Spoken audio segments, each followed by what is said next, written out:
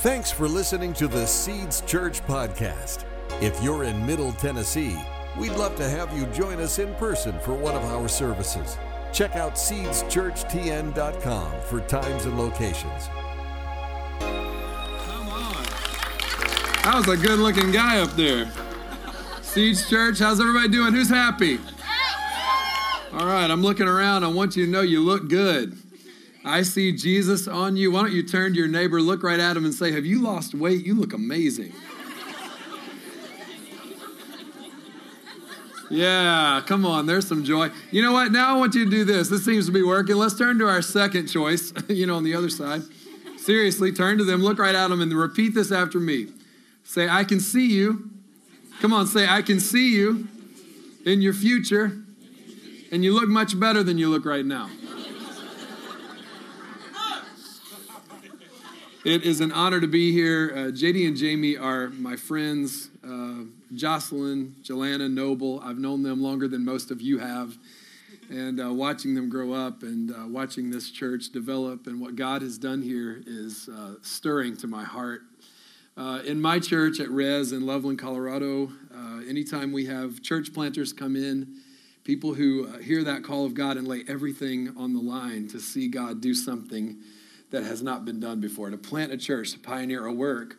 We, if they'll let us, we take them from kids group to kids group on the weekends, and we say, hey, just so you know, there are still real life superheroes, people who will step out as missionaries, even in their own homelands, to do something so that people who would never know Jesus, if works like Seeds had not been begun, would be able to know Jesus. And so we fire them up. And I'm telling you, I want the kids in my church, and I want the next generation in my church to know that church planters are the real superheroes. So can we just take an honor and thank these guys for investing so much in this area.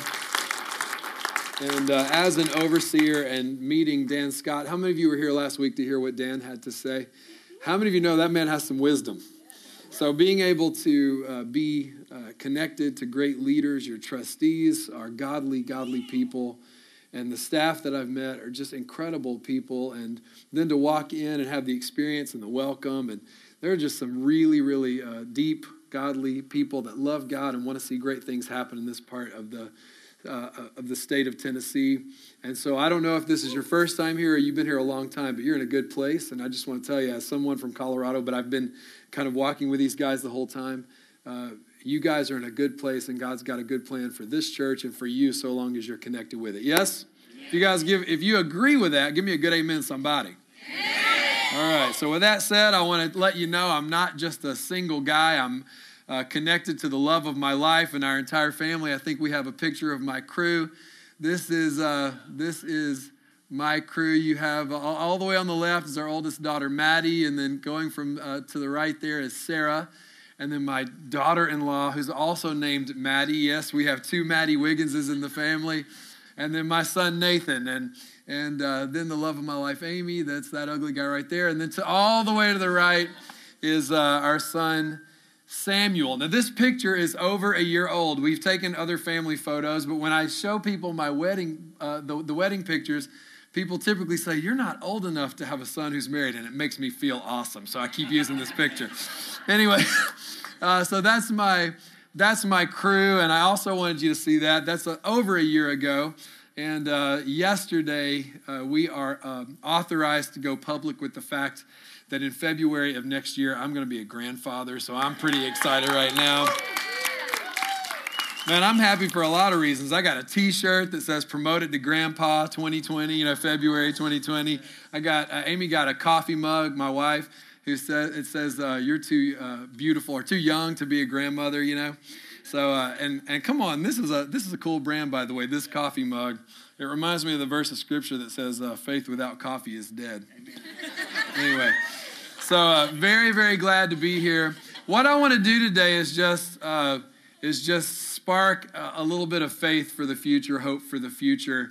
One of my favorite verses of scripture, we're going to unpack it today. But before I do that, I want to tell you a story. My son, who I showed you just a minute ago, Samuel, our youngest. In fact, I said, hey, I want to tell Seeds Church a story about you. Would you mind just sending me a picture that you're proud of so that they can see you again, whenever I start talking about you? And so he got into Face App. and he sent me this picture. So this is my 13-year-old senior citizen, Samuel. Anyway, I thought that was hilarious, but he sent it to me, so I thought I would pass it along to you. So Father's Day this year, I was invited to preach in Indianapolis, and Samuel said, "Hey, Dad, can I go with you?" And Samuel often doesn't travel with me. Normally, Amy and I go, or a trustee or something. I'll travel with somebody always, but Samuel wanted to go this time. Like, that's awesome. It's Father's Day weekend. And so we structured the trip so we could get there on Saturday. The church where we visited had some Saturday services. And then Sunday morning, so we were able to have lunch and then jump on a plane and get home for Father's Day dinner. Every Sunday night at my house, we have the whole family over and have an awesome time. And so that was going to be our Father's Day time anyway. So I had the plan in place. Samuel was coming, and so we got these 4 kids, and Samuel's the youngest. But now it's just Dad and Samuel. So we get on the plane, we fly out, and we start hanging out with these new friends in Indianapolis. A man and his wife, the pastors, and then their 2 daughters. And Samuel, I have never heard a single person talk so much in my life. Samuel told them stories about how he broke his finger and how he almost broke his arm and the time that he fell off of a table and smashed a coffee cup. I feel like there's a theme, coffee cups. Anyway, a little piece of ceramic dug into his skin. He's talking about all of his war wounds, and then he's talking about the time he embarrassed himself in front of a teacher, and he just goes on and on. I'm like, when will this kid let the rest of us talk, But at one point, Samuel says, "Man, my sisters and my brother, they never let me talk this much. This is awesome." So I thought, he needs this. We're going to let him have this experience. So we get through the weekend, and we have lunch with the family, and then it's time. I'm that feeling when it's like, I got to get to the airport. And so the pastor said, "Look, we were going to drive you to the airport, but we decided to call a shuttle instead. We have some family in, so we're going to leave you. The shuttle is outside." And a shuttle, okay, that's cool. So Samuel and I walk outside, and what it is a black limousine. And Samuel saw this black limousine, and all of a sudden he felt like somebody, But it wasn't just a black limousine. It was a black limousine that had some serious damage to the exterior. Had some dents in the doors and some paint chipped off. I got in there. Some of those little plastic champagne glasses had been broken, and it was a ghetto limousine is what I'm trying to tell you. I'm pretty sure it had a dead body in the trunk. And so I'm feeling a little bit late. I'm not feeling totally safe in the Sketchmobile. And so we're headed to the airport, but Sam was on cloud 9. He's like laying on the couch part, along the side. "Dad, take a picture for Insta."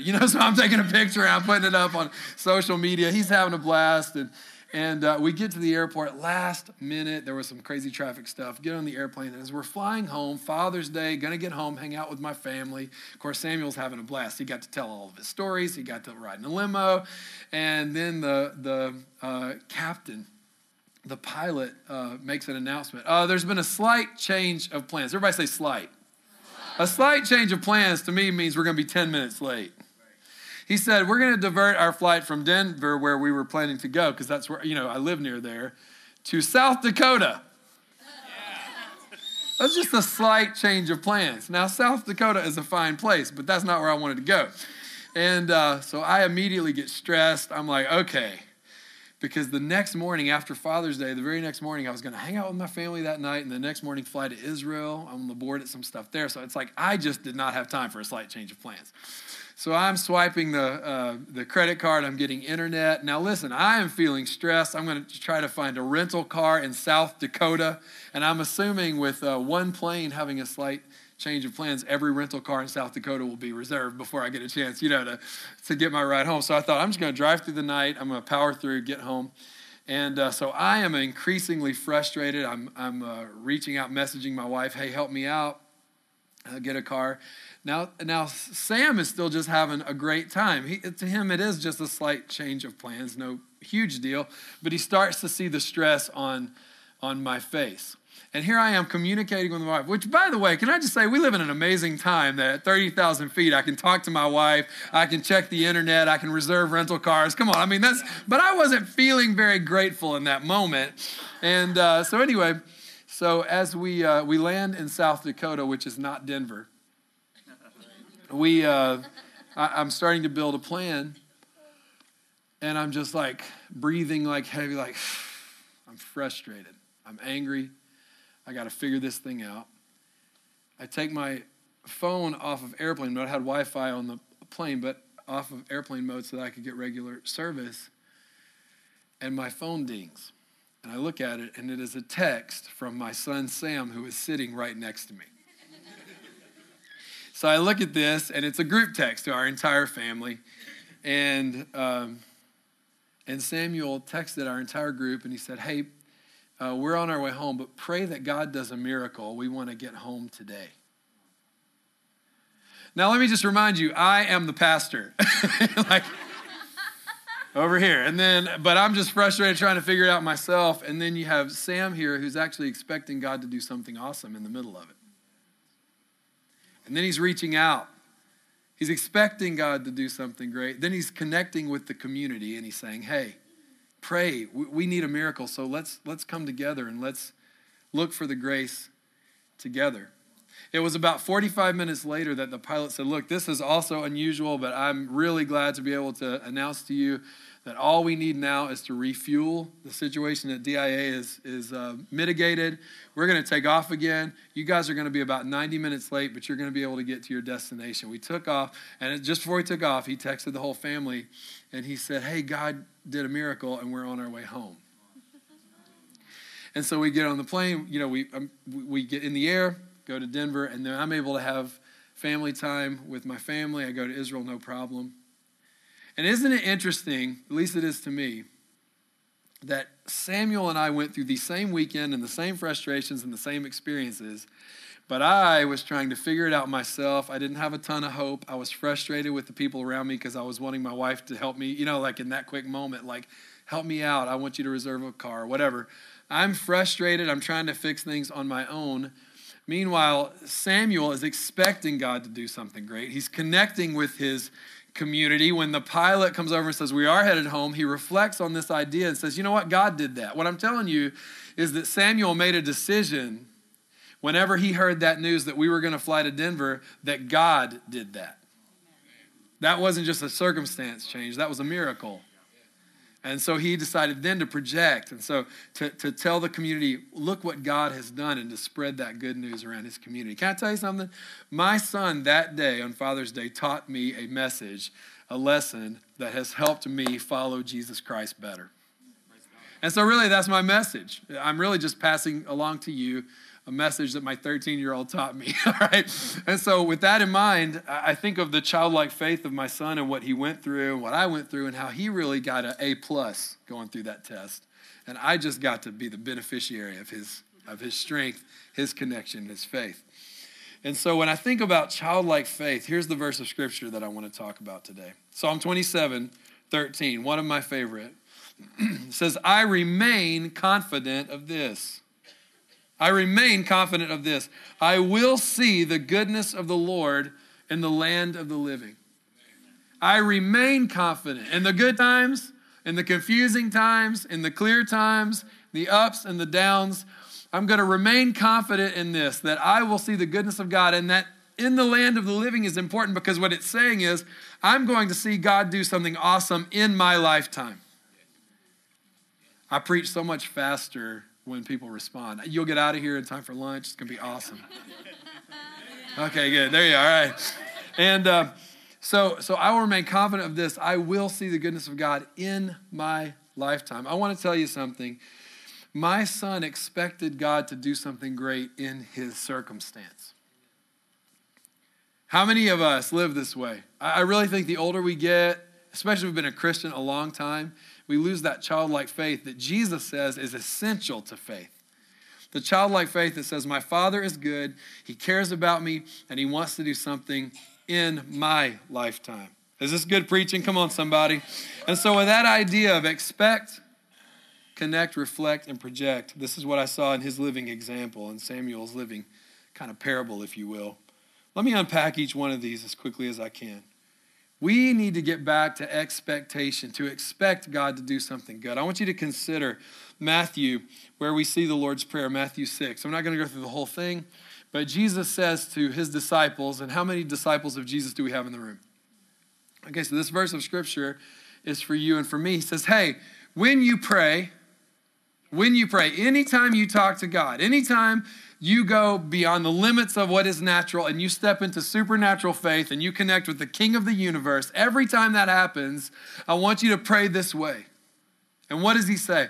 Father in heaven, right? It starts with this picture of what is perfect, what is holy, where miracles come from, like that perfection that is heaven, the glory that is God, the grace that is available, all those things to start at that place that God is good, that God's throne is not shaken by any circumstances that we go through. He is holy, his name is revered and hallowed. So you start there. Listen to me, a lot of us, when we face crisis or whatever we're going through, we start with us. And we start with, God, I'm so awesome. Let me tell you how awesome I am. Just help me be more awesome, or man, I'm broken. I'm just so unworthy. I'm whatever. Forget about you. Listen, you're great, I'm sure, but you're not as awesome as Jesus. Jesus is awesome.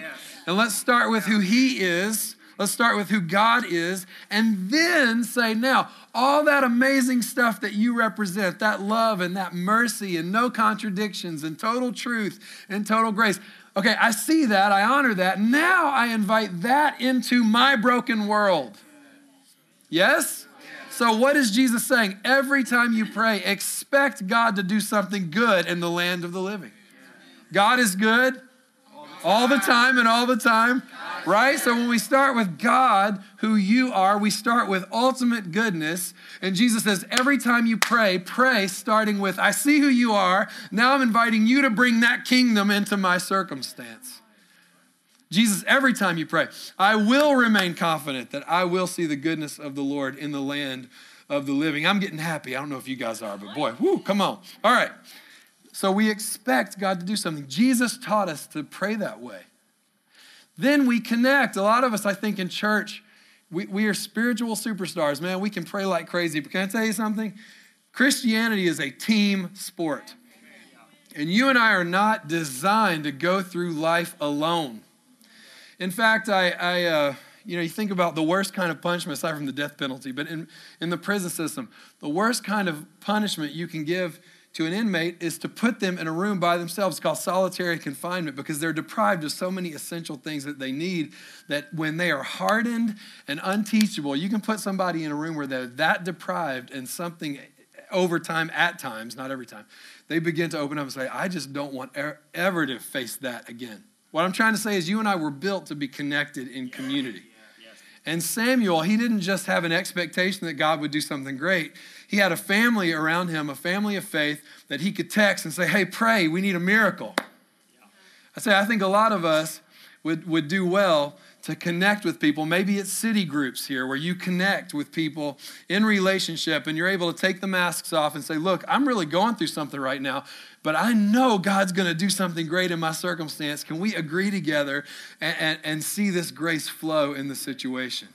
How many times in the Bible does it talk about that when 2 or 3 are gathered, or when you and I confess our faults one to another and we pray together, we will be healed, that we are members all of one body and that every part of us is useful. Yes? All right? This idea of us being connected is essential. I think a lot of times in Christianity, they start with that faith in God and this connection with God, but then sometimes Christians get so awesome, they think they're a little too awesome for the rest of us. I'm just going to keep moving forward because I want you to like me at the end of this message. So I won't stop there. But we need each other. We need to be connected. And guys, in this age of social media, where it's like, I don't know how it is in your family, but I feel like people are all in their own separate rooms, are all on their device. And like my son, he's getting whiter and whiter because he stays underground in our basement. And he comes up only to say that the Wi-Fi is broken, and then he slinks back. It's like, that is not social. It's called social media, but it's not social, yes? God's called us to be connected in relationship. And maybe you have a whole lot of friends that will come running when you're in crisis. And maybe you have a whole lot of Christian friends that when they're in crisis, you'll come running. I hope that is the case. If you don't have those kinds of connections, I want to encourage you to connect with the groups here, with city groups here, because it allows you that proximity to be able to connect and care. I'd say I really believe the best way that the Swillies can pastor you in this season of your life is for you to be connected with other parts of this body of faith so that they can come running and kind of be that first line of care in your life when you're in crisis. I can tell you as a pastor, one of the most heart-wrenching things that I face at times is when people will come into the church, but they still want to be invisible, you know? And they sit in the back of the room. Yes, I'm picking on you guys. Nobody look behind you. Just don't do it. It gets awkward real quick. But they just want to be invisible. They don't want to connect. And then crisis hits. They're in the hospital or they have a diagnosis. And then they're wondering, why didn't my pastor come visit me? Why didn't anyone care for me? Because we didn't know. And even though, I mean, that's not an excuse, except it's just my reality, I still am called to care for them. If there's ever an opportunity for me to know, I will come running. But I say it's a whole different experience when people are connected relationally. When they're going through crisis and people come running, and by the time, at least in my church, and I'm sure it's the same way here, by the time pastor shows up, they're almost like, hey, pastor, we're glad you're here, but you're almost unnecessary. We got this. You know, it's like, boy, what a great feeling to be able to see that care already take place, that prayer, that compassion, and then us to be able to come in as leaders within the church and just offer the resources of the church to back you up. I'm telling you, Jesus was asked, what's the greatest commandment? Single commandment. And he said, I can't give you one. I have to give you two. Love the Lord your God with all your mind, soul, and strength, right? But there's another one like it. Jesus said this other one's like it. Not me. Jesus said this. How many of you know Jesus represents perfect theology? He said there's another one just like it that says, love your neighbor as yourself. Jesus says you can't say you love God, but you hate people around you. That's not how it works. He says, listen, whatever you do to the least of these, you have done for me. I could go on. My point is that Jesus teaches us that our quality of love for God is actually evidenced by the quality of our relationships. And so for you and me, it's one thing to have faith that God's going to do something great. But I'm telling you, I want to encourage you, if you don't hear anything else I say today, I want to encourage you to connect in relationships with other people who believe in God, who will pray for you, who love you, that you can trust enough. And maybe it takes time to build that trust, to take off the masks and begin to say, hey, here's something I'm really dealing with, and I can trust you enough to tell you that. Man, life gets so good when you have those kinds of genuine connections. So God's kind of in this moment, me learning from my 13-year-old to always expect God to do something great.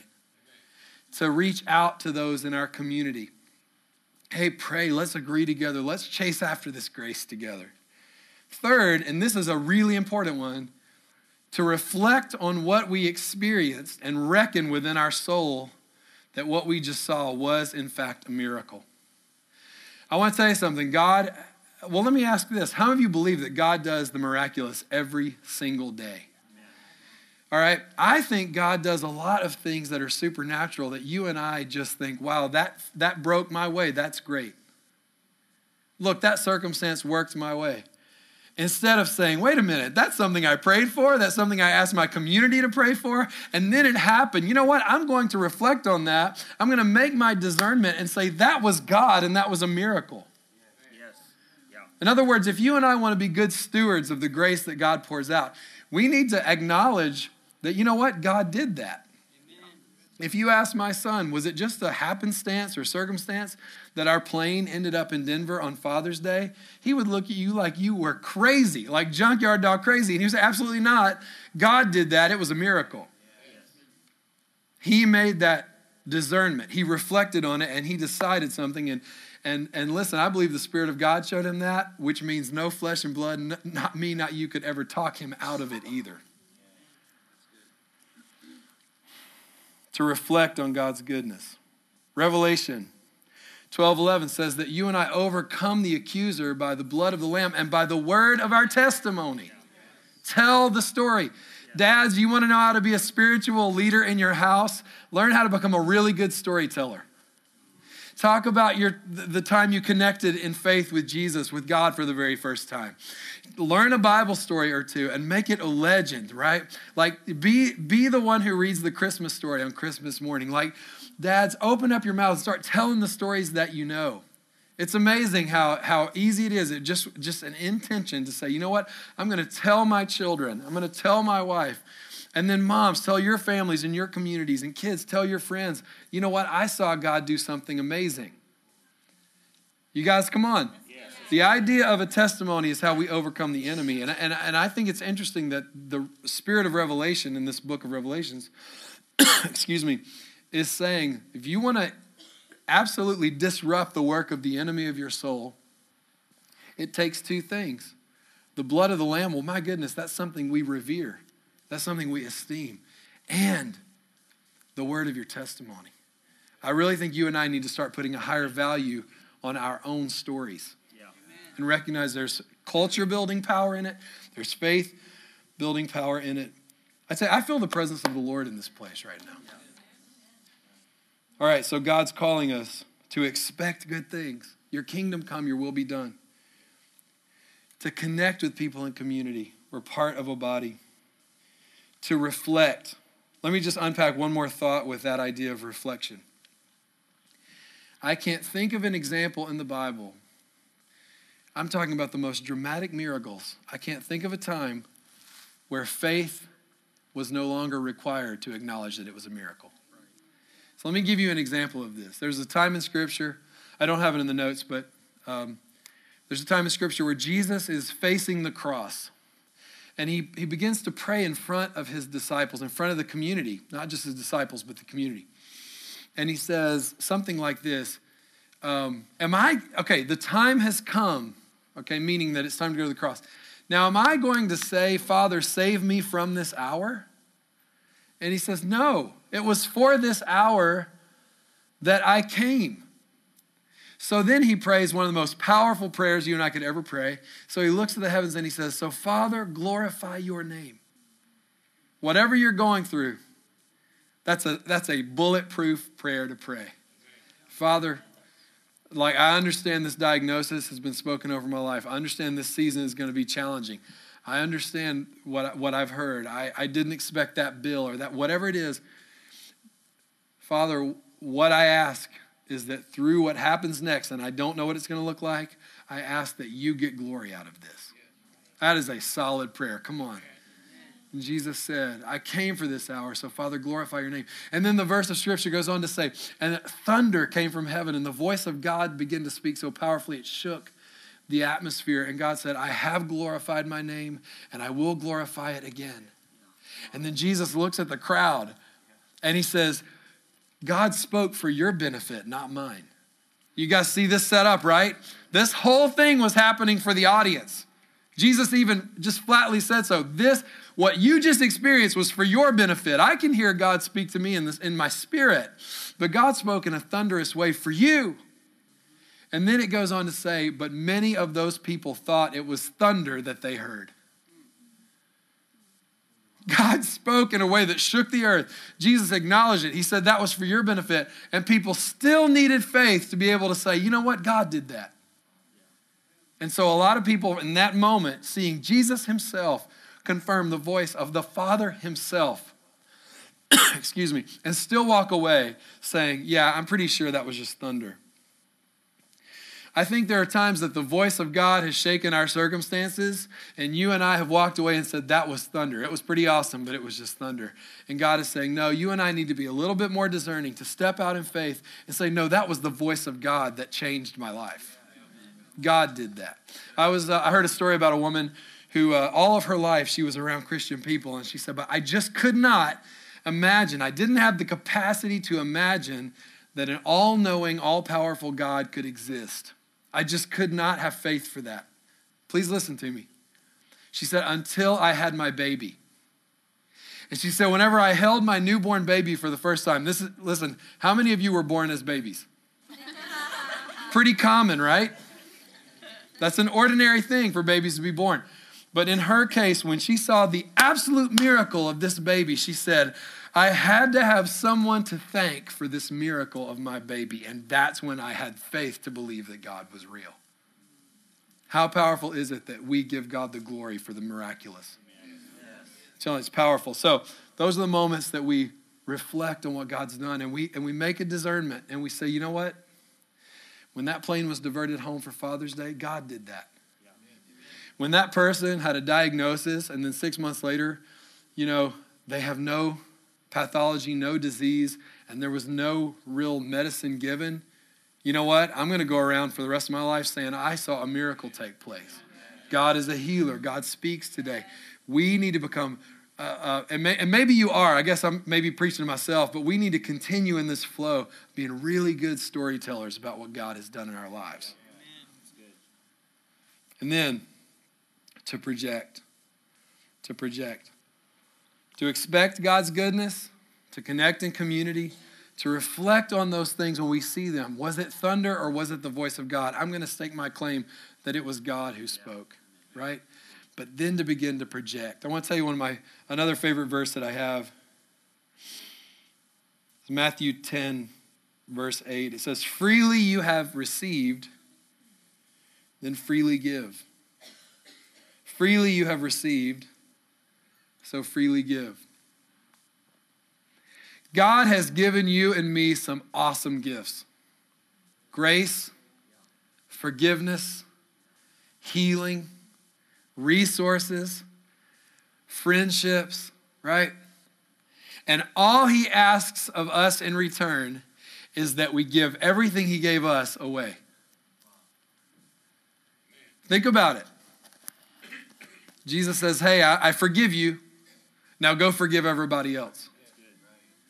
Hey, I'm gonna heal you.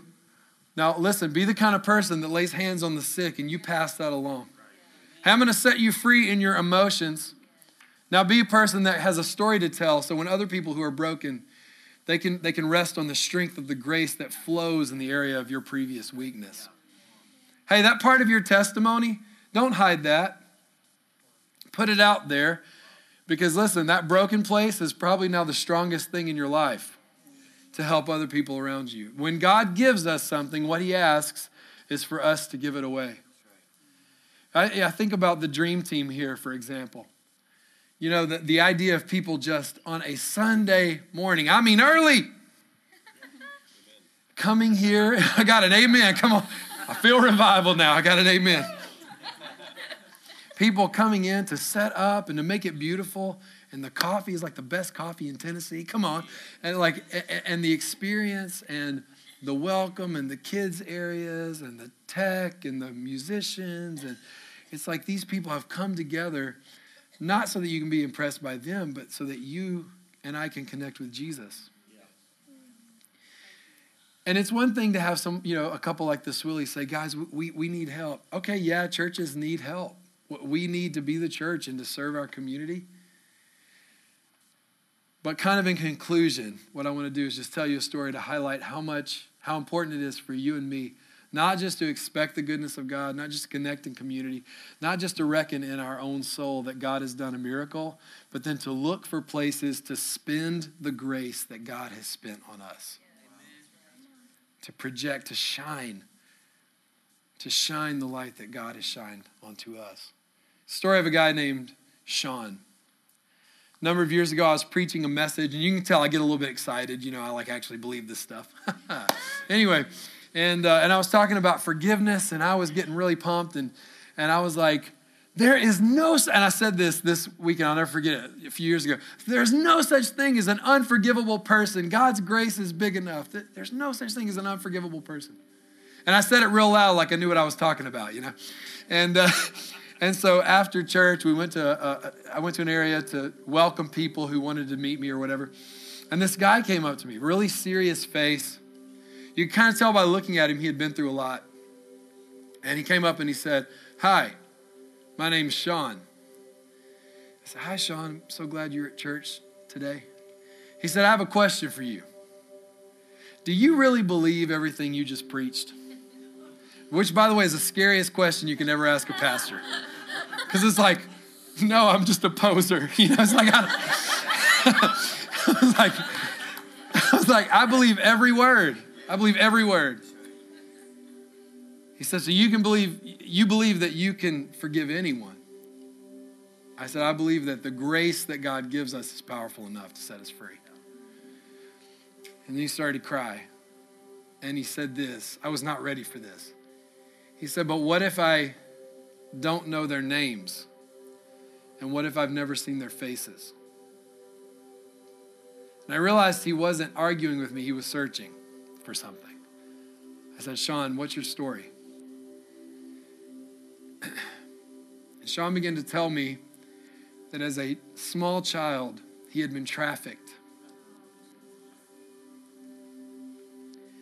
He'd been blindfolded and filmed over and over and over. So he didn't know the names of his abusers and he didn't know their faces. And he did not know how to forgive those people. How can I forgive someone when I don't know their names? I've never seen their faces. And I said, Sean, it's okay. God knows their names. I said, just don't quit coming to church. I want to see you next week. He started off in the back of the room, and it was about 3 months later, I saw Sean in between the front row and the stage, dancing like a wild man. Have you ever seen somebody who loved to dance, but they're terrible at it? I told him, Sean, it's glorious. No, don't get me wrong, but you also looks like a bag of squirrels fighting. It's what you look like. And it's just hideous and beautiful at the same time. I don't know how to explain it. It was like, so I was standing next to one of my associate lead pastors, and I said, what is the story with Sean? I mean, he was so like tied up in knots just a few months ago, and now here he is so free. And Mike said, oh, here's the story. He said, not too long after you met with him, we got a phone call at the church from someone else, not Sean, another person who had been arrested and put under house arrest for possession of child pornography. And this man called the church. And he said, I'm calling Rez because I hear that you love people. Is there anyone who'd be willing to visit me? He said, I'm just so alone. So that request went to our men's group. And Mike, our men's pastor, he is looking at the crowd and he says, is there anyone who'd be willing to visit this man? We're talking about, finding a place to spend the grace that God's poured out on your life.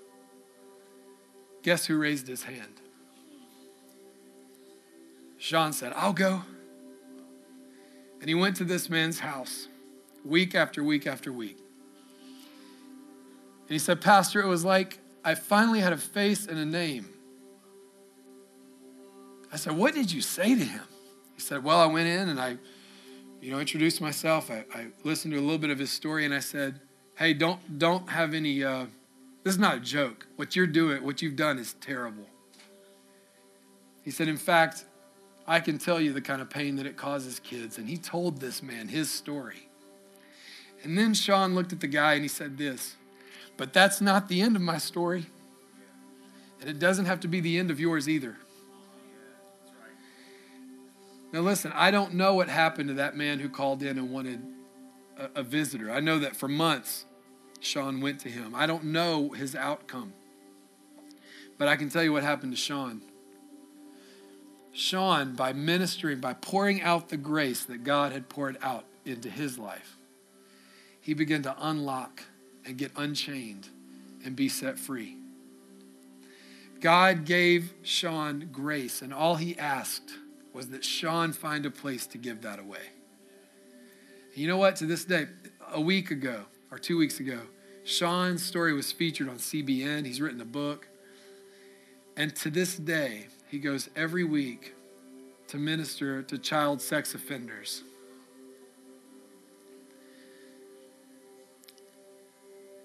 I don't know what you're going through, and I don't know what kind of grace God's poured out on your life, but whatever it is,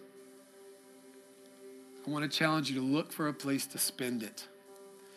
Not because Seeds Church needs your help. I'm sure they do. But because if you want to walk in the fullness of what God's called you to do and to be, then walk in every day expecting God's best. Father, let your kingdom come. Connected in relationship. Don't do life alone. When God does something like I believe he's doing now, you just wait and see the best days of Seeds ahead. And you say, you know what? God did that. That was a miracle. And then recognize that when you and I receive grace, yes, it feels good. It sets us free. It's powerful. But all God is saying is now find someone to give it to. Amen? And I came all this way, invited myself all this way to tell you that the best is yet to come because Jesus is awesome. And I want to dare you to remain confident of this. We will see the goodness of God in the land of the living. God bless you guys. Thanks for listening. Stay connected with us at seedschurchtn.com and on social media. Our mission at Seeds Church is to help people discover who God created them to be and equip them to do what he called them to do. One of the easiest ways you can help us accomplish our mission is by simply sharing this podcast. You can do so by subscribing, leaving a review on iTunes, or sharing it with your friends on Facebook. Thanks again for listening. We hope to see you soon.